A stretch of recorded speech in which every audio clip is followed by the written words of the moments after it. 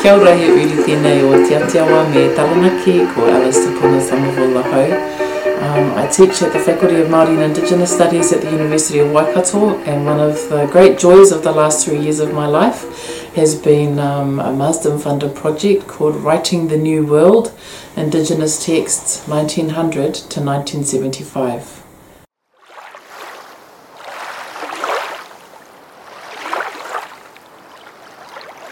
The project spends time going all around the region, 1900 to 1975, a period that we actually don't know that much about.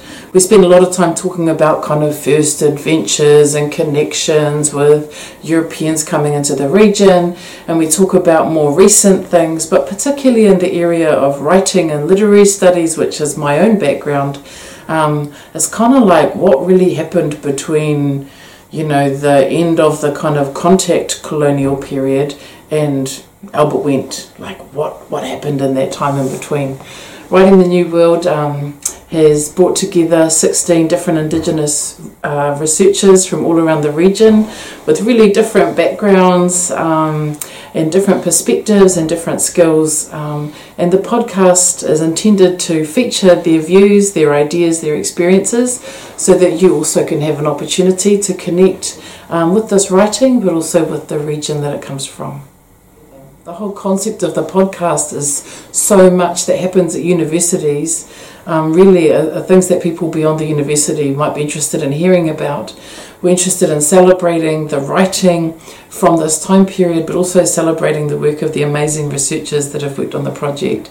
And so we are hopeful that members of their communities and the members of the communities that produce this writing in the first place would find these podcasts to be interesting, and maybe would have them ask some questions and feel interested in knowing a bit more about the writing of their own communities. In order to contribute to the New Zealand Pacific and Māori Language Weeks, in 2020 a special issue of the podcast is being launched with each of those language weeks, featuring people from those language communities speaking about their research in that language. Isa pula vinaka. Talafalava. My name is Wanda Yeremia Allen, your podcast host. Happy Fijian Language Week. In celebration of the Fijian literary heritage, Vula Utu Nivaya and Andi Inoke talk about their archival research experiences with Fijian language text. Both have varied and equally important experiences and findings. One of the many interesting topics of discussion involves a seemingly small but powerful way in which Indigenous Fijian people are speaking back in the colonial government newspaper, Ngā Mata. Vinaka Vakalevu Andi and Vola. Thank you for your time and enjoy.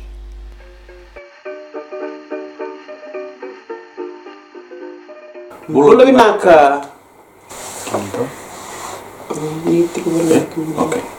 Maka nimbula nadango bula ulo tunivaya unadorogo ni maduata manatiki no undu no korogu ni kondi au basu I Malaita Solomoni au sa ngai me mataitoni ni trimester ni Vulingoi University of Waikato au Vuli tukana tamban ni Health Sciences na wabuna tawa levu ni sulubioni tiki nukonokongo me waitabi na kuni biusaki ni Writing the New World. Vinaka. Vinaka ni Sambola Vinaka na yadango Andilete Inoke ngonelo ni Vandra Mengau au wasui na vanga koro torongona Vinaka ko mawawina Vinaka take rona na konvina ni Pepa Ungo Elizabeth Kiwanda meroni torongona Vinaka ko mawamadala tak na vudio torada ke wakanga te kio te kina eu vuli tiko bana tambana ni social science nongo major na psychology with kin human development sakarone nongo yamba kingo wabeni nakataka ni seruvia nango na me o wabuli talanga valela ivana Pepa viturtikino Elizabeth Kiwanda wabeni nakataka ni ndanakana me ndalavana matanga na nongo raiva na kamembari tikenda na kawituki Pacifica Vinaka.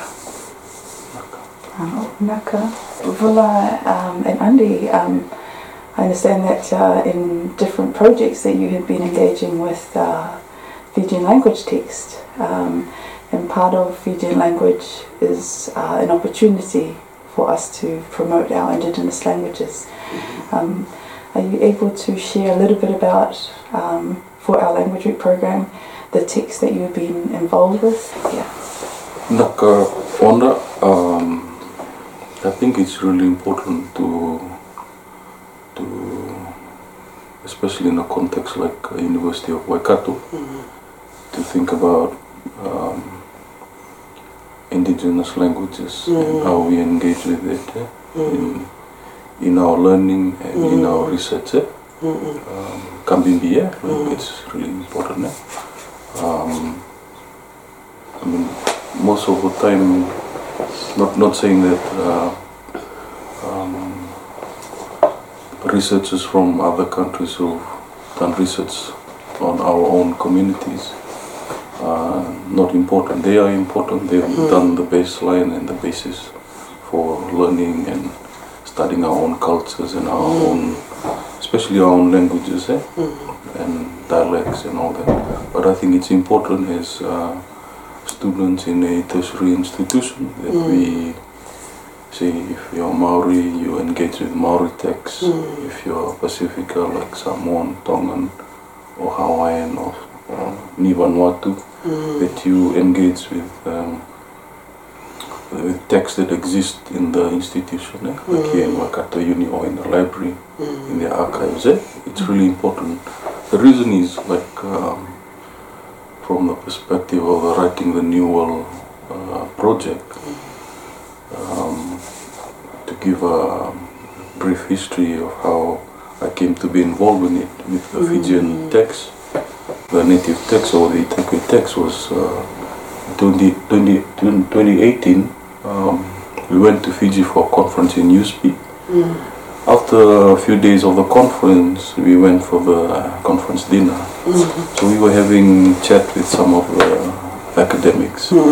Then I bumped into an old Fijian scholar, Pio Manoa. He's also from Honolulu, but he's from a different province. And we were chatting. I didn't know he was a prominent poet. Yeah, and he's like, oh, okay. Have you guys found any text? So the conversation started. Oh, not really. We're looking at. So I thought of one. It was Viti Makawa. O Peli Rokolanga. Kondo Vernamatai. He was one of the students at the Navuloa Seminary in Ra. But they didn't.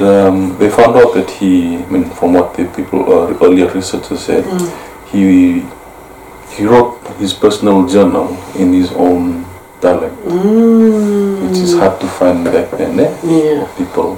Which was what year was this? I think it was in the late 1800s. Yeah, because that's when the missionaries were coming in to establish the seminaries, teach the local missionaries to go out and so they taught them how to read and write so I was talking about this with Pio. Then Pio out of the blue, and he was like, there's old vernacular newspaper that used to be circulated on an yearly and monthly basis back in the days. So I was like, oh, my ears, like someone who's rabbit tail. They're like, oh, this is exciting. Okay.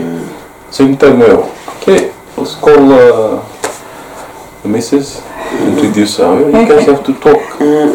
Yeah, so we had a talk.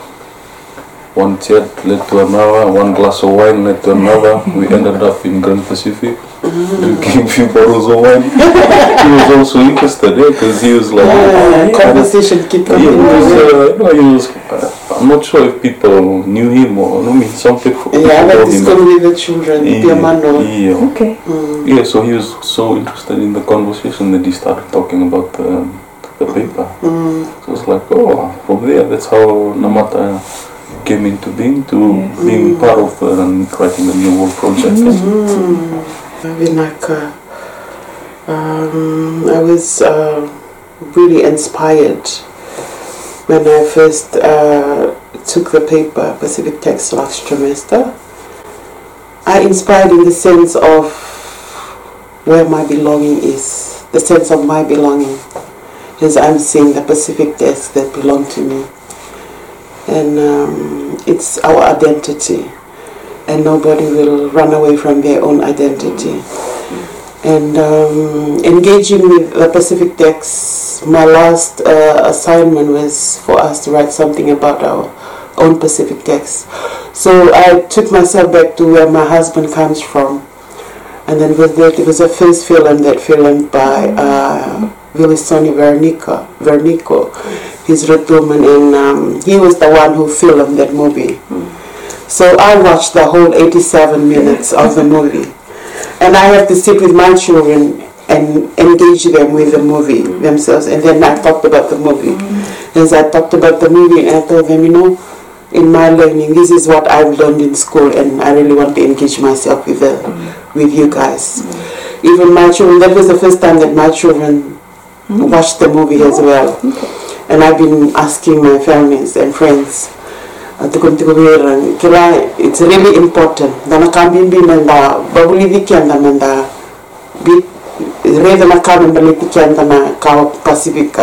Because most of the time we love the novels that the Palani people wrote, they wrote things about their own selves and their own perspective. What I love about our Pacific culture is we have a collective perspective, so we work together as a family. As Pacific people, we're very friendly out of all the people in the world. And I'm proud to be a Pacific person, and I'm proud to be a Fijian.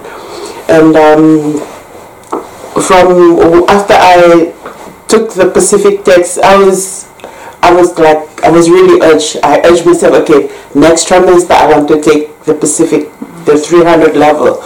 So there was none for this trimester. So instead of taking the Pacific Text paper, so I took the Indigenous Maori paper for this trimester, so that I can still engage myself with the Pacific learning.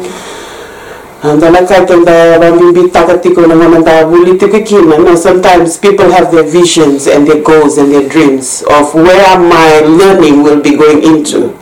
So when I first studied in WinTech, and then I graduated with a diploma in mental health, my heart goes to the people of our Pacific.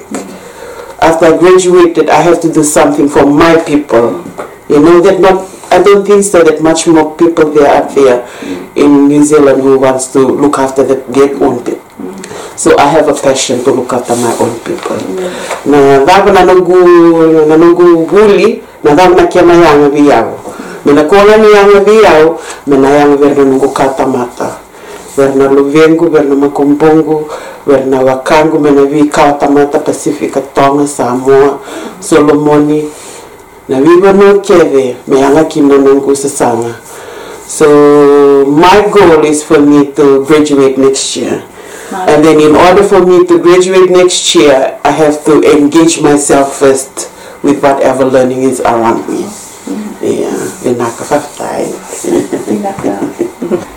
For me personally, it's been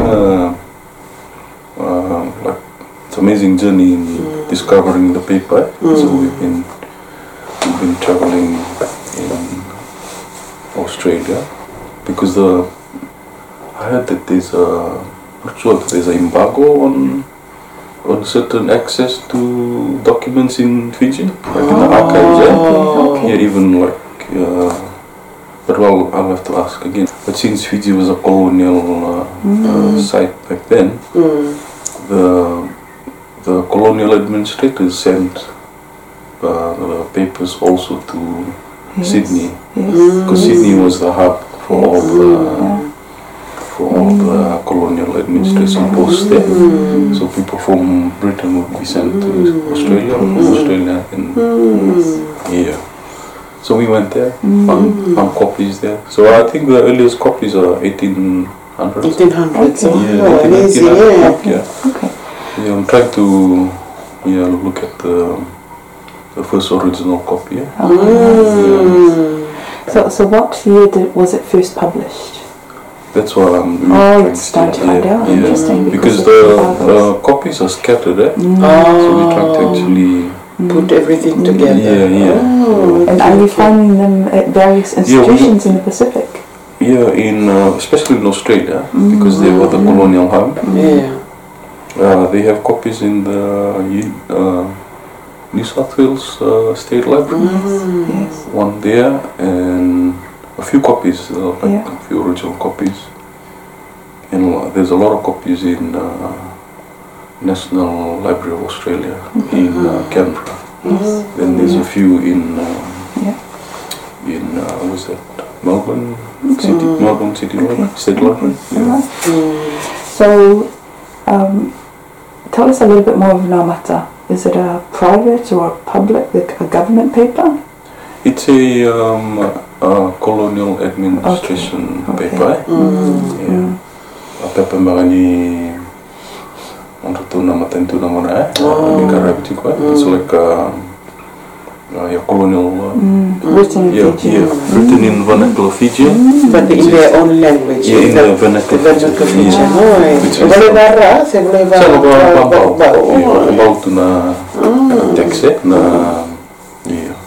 It was really interesting. That's what really made me interested in the project. So it's still continuing. There's a lot to read. But there's a few themes in those in the actual newspaper. So they have monthly, because it's a yearly issue with monthly monthly issues also. So what they do is like what they did back then was you can collect all the monthly copies at the end of the year. They would they'd ask you to, if you wanted it to be put in hard copy or soft copy, you could send the whole monthly issues to them, and they'll give you a hard copy. The reason why I say this is because it's clearly articulated. But it's so funny. It's like you could tell who the commentators were, or people who were editing or writing the paper, because they'll be like being grumpy. So we do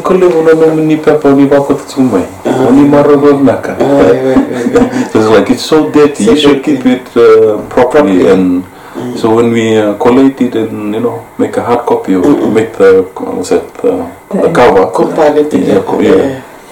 make the actual.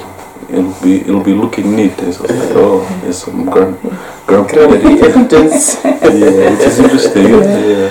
There's something really interesting for me personally, like in the sense of the language and the time.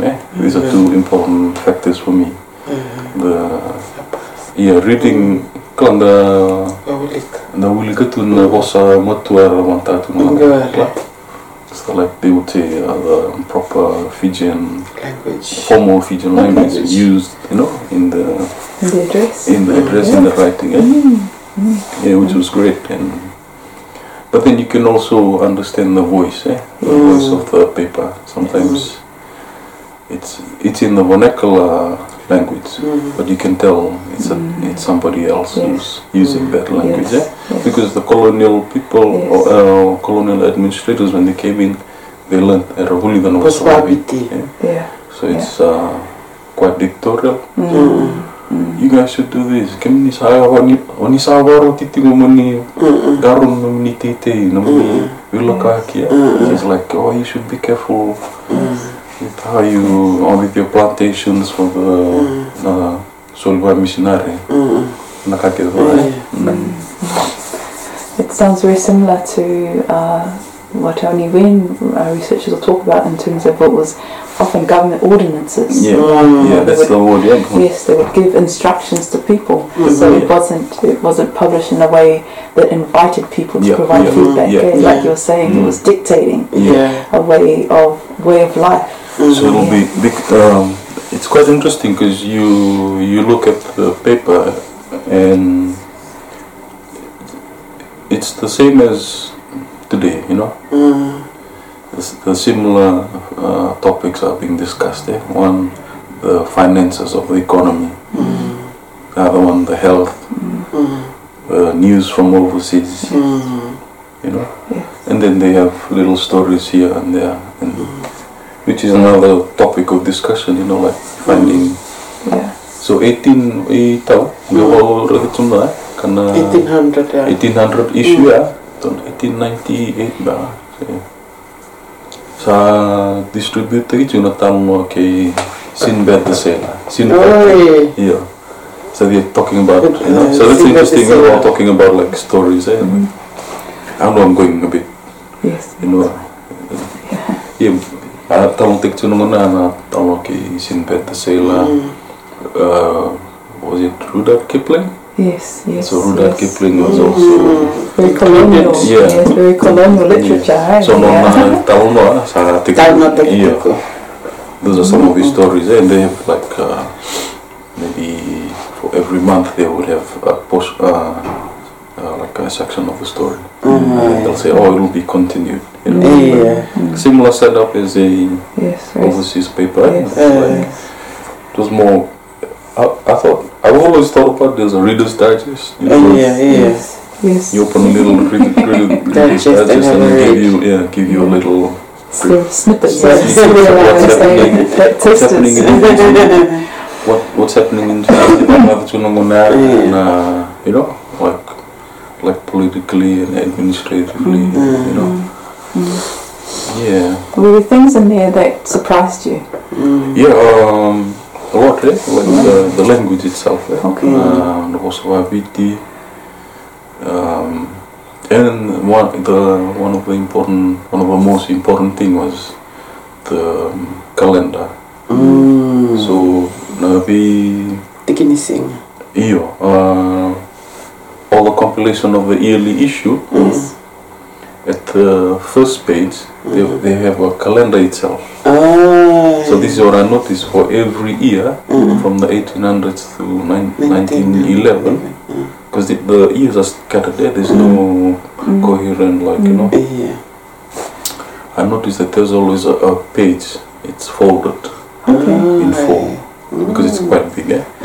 So what they did was, which was quite smart, and I thought, at least they're using our, you know, like they were using our lunar calendar, Fijian traditional lunar calendar, and they inserted it into the, what would you say, the Western calendar system, January to Gregorian calendar, January to December, and had it in Fijian. Waktu nggak kita kalau boleh nunggu lalai, so for January, the Fijian.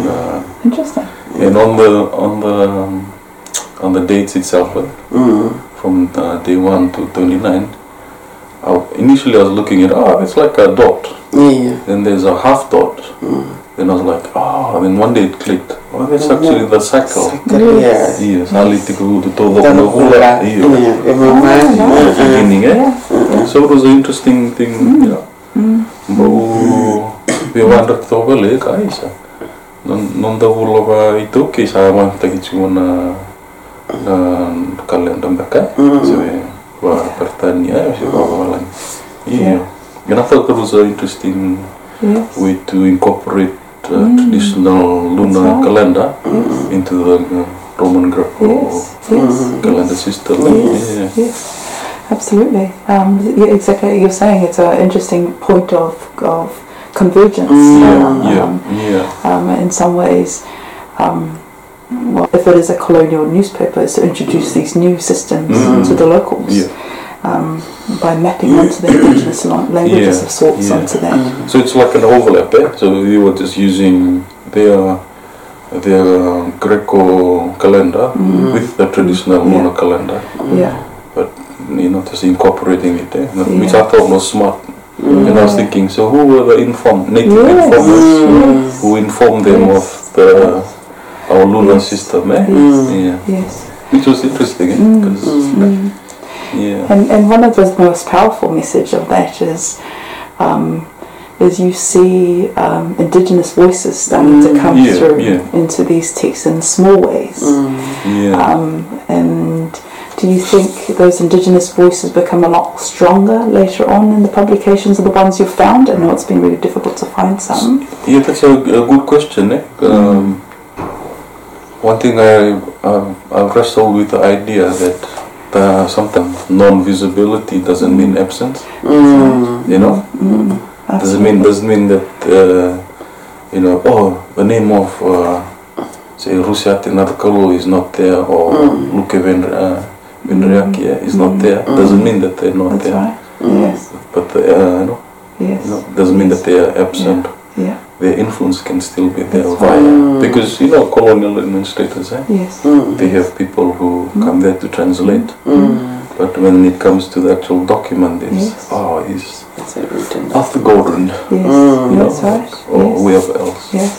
Which is what it was back then. But we shouldn't. I feel like we shouldn't think that we were absent. No, we were present. But that's what I found also, in the text itself. Like because people were given opportunity to write to the editor. And the editor's name was Ratu Namata. So Nimbulunda ka Ratu Namata. Sampai sonung itu. Yo, aloro itu ni sona soberna vakavamatil tu arali melibuka. Kento melu itu. Soberna vakavamatil tu arsali soli sendit gubernamental. So they go to church, the government workers. So this is someone from the village complaining to Ratu Namata. And he's saying, some of you workers are coming to church and then showing coins to the girls after church. to entice them to have a conversation with them. So I was like, that's interesting. So then you see Ratu Namata in the next thing writing back to them. It'd be advisable that you villagers look after your girls. No responsibility there. But then there's another letter back from someone from the village. It will be also advisable for government to tell its workers to, not to engage with the local girls and whichever place they go to. So it's a subtle, like pushback from people in the community, which is, So I think sometimes some of these kind of papers, or some of these texts, they would, even though it's using our own vernacular, it underestimates the knowledge and the power of the communities in the so naran beda juga na watangin jadi kelas yang buku yor talam bagasi that's one thing I've really learned is like and I guess this is why it's important that Indigenous Fijian speakers and readers and writers investigate these texts, because they bring with it their lenses to understand the context of that statement. Because if I assume correctly, what you're saying is it may seem like a light rebuke, but contextually in the culture, it's a lot more severe than that. Would that be the case? Yeah, I think you're right in saying that. We have different ways of addressing issues in our own communities. Like maybe Samoan community and the Fijian community has its own ways. In the different levels, you have the Vanua, and you have the church, and then you have the Matentu, which is the government, and you have the family. These are all important places where issues are dealt with. When one of these institution, may I say, is absent in the process, it affects the community. Yeah? And I think,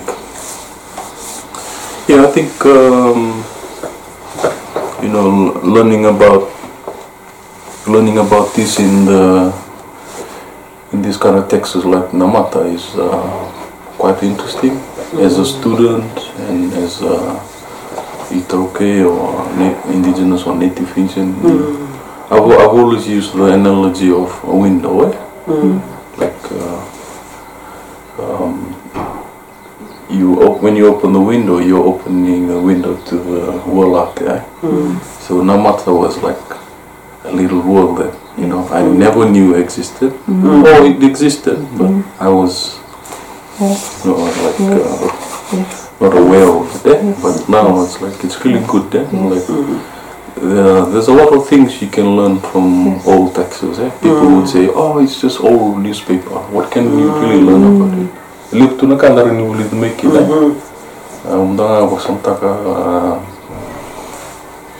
Matai, history, because these are from the 1900s, and it's of an era and a time. There are certain things that happened back then that you can read about and understand. Gives you a basic understanding of what actually happened, why, and if you were to trace existing issues from now back to then, that can inform you how things have transpired, because the lack of measures put in place to address, economically, health-wise and all that. So it's like, for me, that historically, it's quite important to look at those kind of documents. And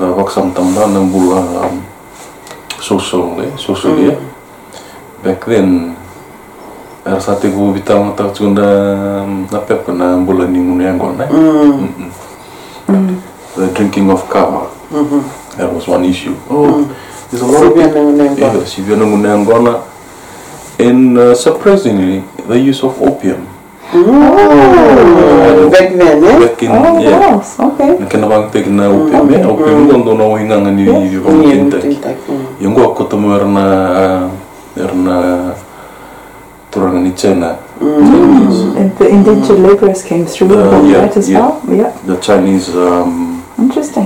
Chinese people who brought in migrants, were farmers and builders. So they would use it as a way to relax and some native Fijians.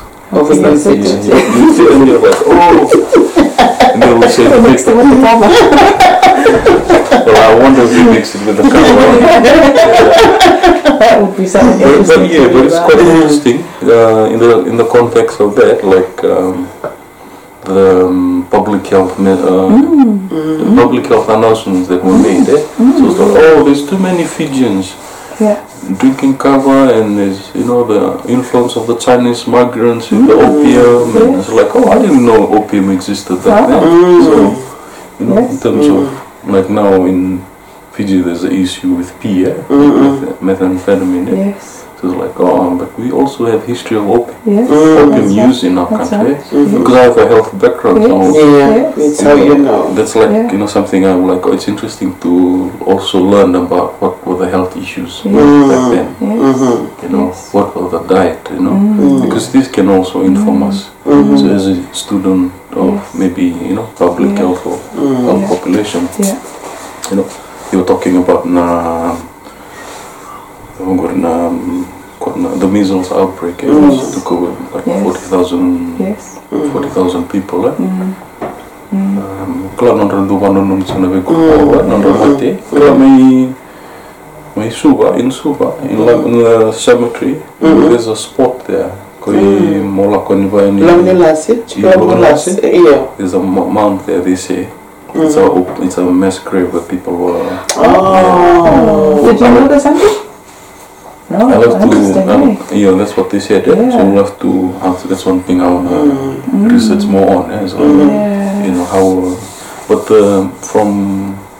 from some paper articles I read in Fiji Times, because this is how I came to.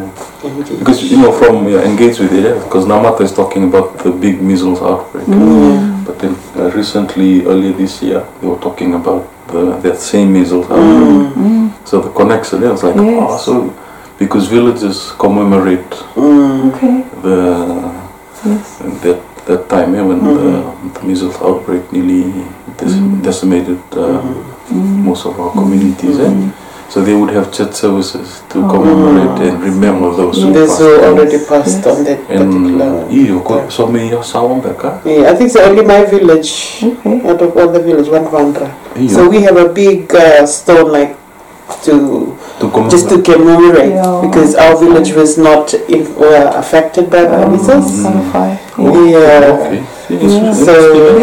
So our village was one of the villages out of all the villages in Fiji.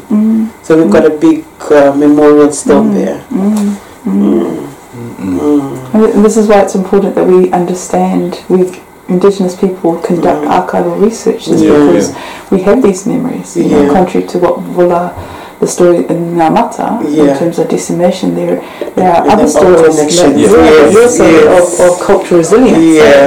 So although we were vulnerable to all these harms, there are also stories about resilience and survival as well.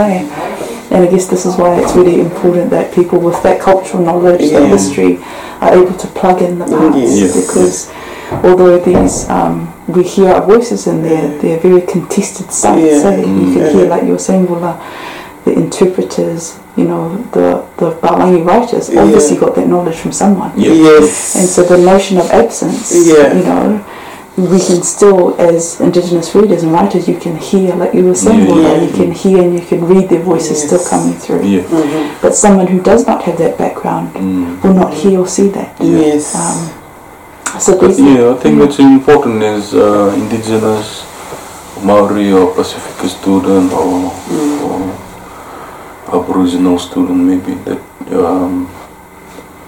when you come to do learning in an institution, you kind of have a different perspective or different lens, because your worldview is completely different. So I think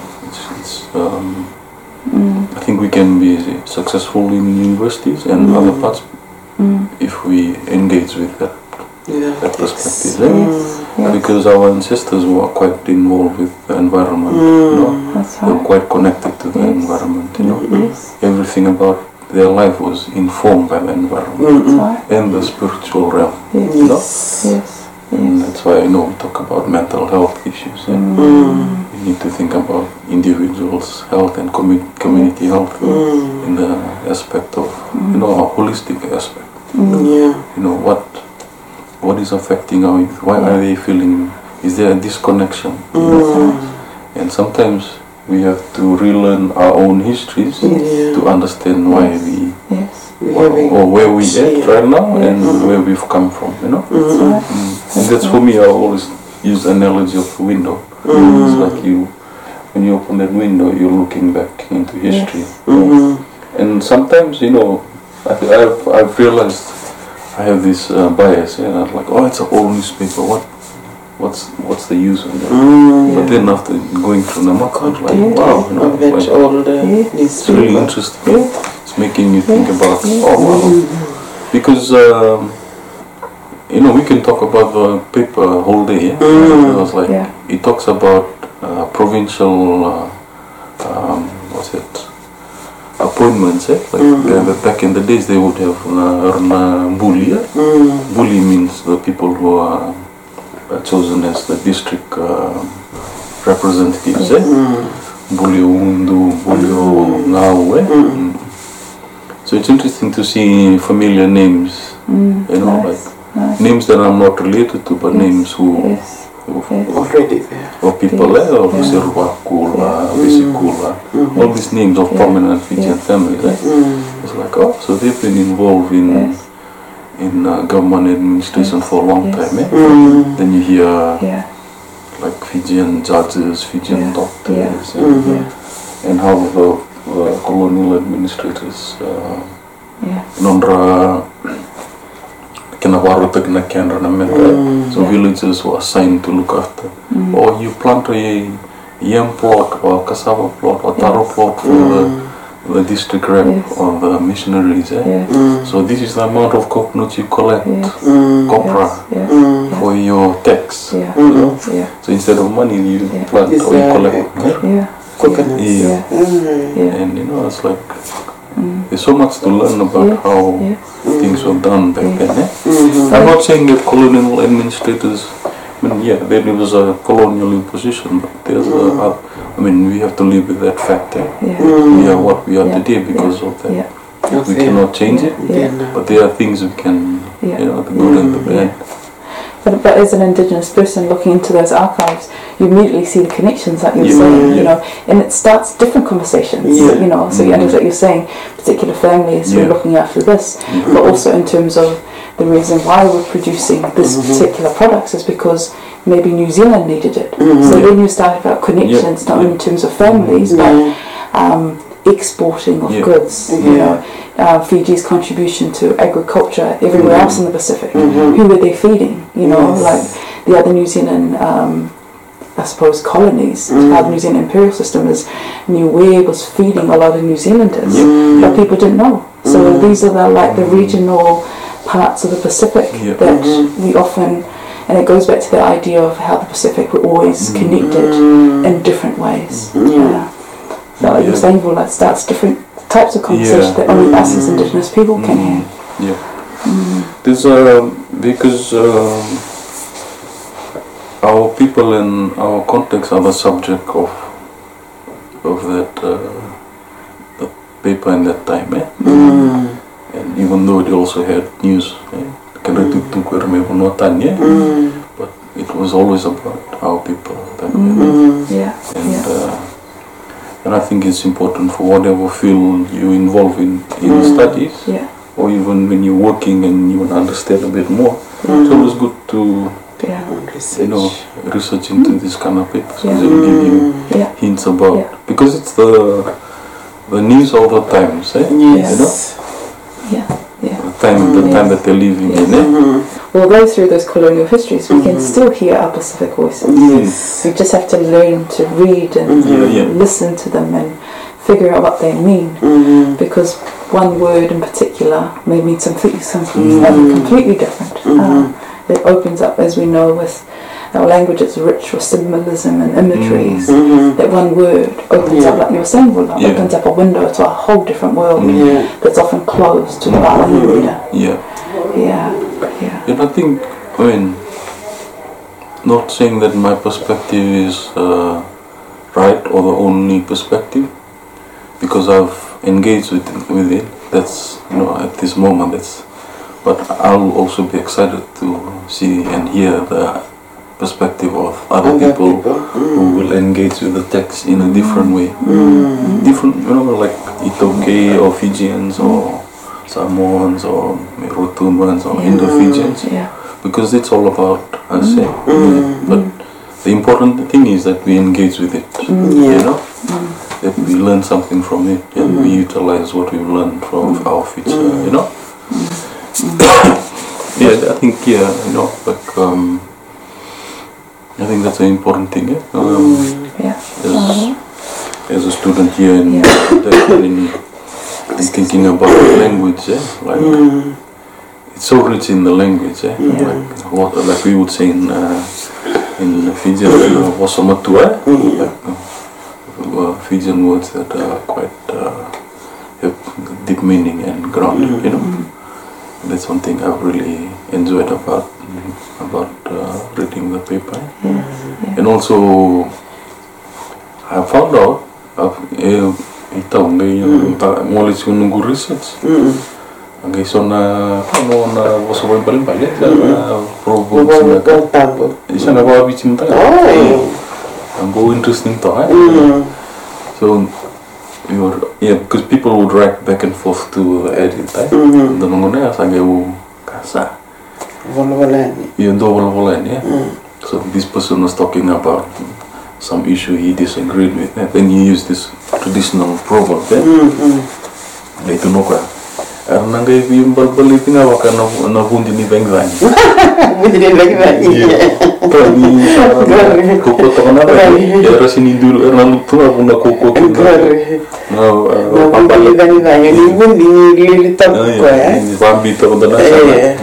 So it's like a plantain, The person who was writing said, oh, they'll all fall like the winds of the plantain. Because the plantain, when the plantain is on the tree, it'll lean on one side, So if the winds are strong, it'll all fall on one side, So he was implying that, oh, they'll all fall together on one side. There's some way to push back to a certain conversation that was happening. Which I found really interesting. As he took it, it's like, wow, that's so deep in meaning. Because you wouldn't hear that nowadays. It's very hard to hear this kind of conversation. So much. So that's another thing I really thought about was picking up this little gem of proverbs, little gems, and thinking, okay, one day I might put together, collect it. It's not like new. Some of them, have been. I've heard of them, so like in total do klenga na wanga, may na volo, kena kau etame kena. The tradition. Another one was like, you'll know about or waka by the shed and the tree that it was cut from. Oh wow. So that's quite profound, isn't it? You know that place where you come from. Yes. So a lot of parallels with other Pacific cultures as well, but it's grounded in the environment, like you say. So that's why I was saying, like, because our ancestors were quite connected to the environment. So the Wairua, the spiritual being, and the physical being is informed by the environment. Mother Earth and Father Sky and all that, Was it your level? He was saying the connection, It's from the written text that she's talking about. Dad went back to the village 2 years ago. Okay. After 42 years. So he went back to the land of his dad. And then there's a particular land where they say that they can hear people laughing and talking to each other, unseen. So Dad went through those places and Dad heard them laughing. Laughing, and somebody is talking to somebody, and Dad told them, "You all shut up now. I'm here now." See, that's it's real. Yes. After 42 years, Dad went back to that village. So he heard what he haven't heard for a very long time. That's quite powerful, isn't it?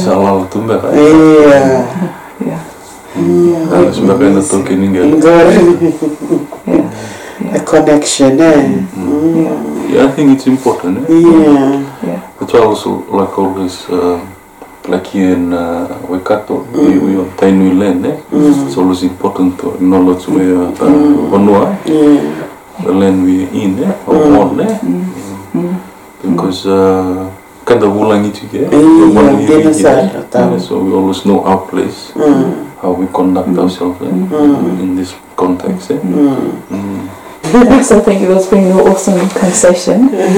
So probably one question I'd like to ask you both is, what would you, and I know you're starting your journeys as researchers now, what would you like to tell probably your children's generation about the importance of Indigenous texts?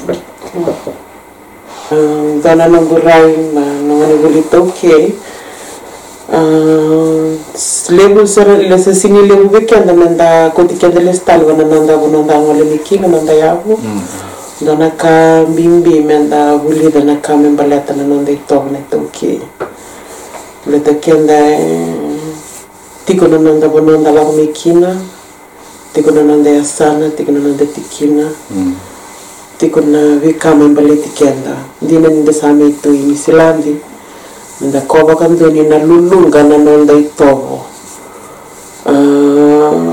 Something that I want to address to our children, our grandchildren, our whanau here in New Zealand, for us to engage with our own culture. Not only the culture, our language, our text, and And for us to know the importance of our history, because since Vula was just having the conversation of the written text that he's engaging in and doing his research on, for us to know how important it is, it will be useful in the future. So for example, we were just about to go to attend a Pangi at one on Lina where is dead. And then our vice president for the Fijian Association turned back to me, how do I present the cover? And I said, I was brought up in Suva, I really don't know much. And I said, go to Dr. Google. That's really shameful, you know, for a Fijian to go back to Dr. Google and give Dr. Google will give us the answer. It's really important for us to engage with our own text and, you know, to know where we come from. And if we really don't know anything, we keep researching, we keep searching. Well, that's a really important question. Tarunaka Matai, well, the first is before the 10 years. I need to start now in trying to embed some language base for her, talk to her in Fijian. And ensure that I know the reality is we are in the diaspora and the pool to speak English is far greater, but that doesn't mean that I can't do anything about it. I still can do something about it. And 10 years from now I feel like there'll be a lot of headaches on me. She'll be a big girl and you know she thinks she's adults, but yeah, that's a fact I have to, you know, we have to think about as indigenous or native peoples in our diaspora is what can we do to ensure that our kids or our future generations understand our languages and our culture. And one thing is to start from home, just do the basics, you know,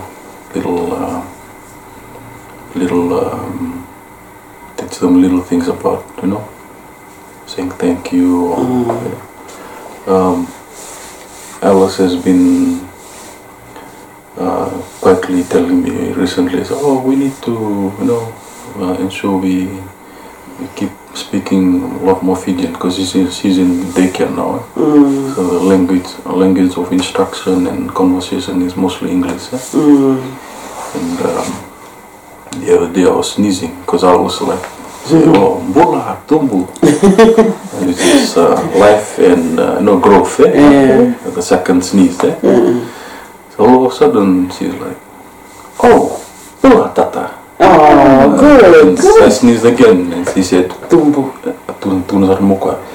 Sneeze again? And then I said like, okay, achoo. And she said, tumbu. And I thought, oh yes, I know, like we were laughing, we were laughing away, and I thought to myself, well, it's these kind of moments that the language and the culture registers with them. So it doesn't have to be big; it has to be a little.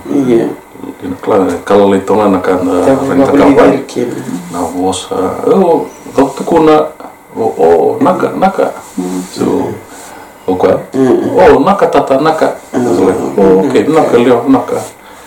Then I can understand the pressure from the other side. She'll be like, our communities can lose our language in one generation.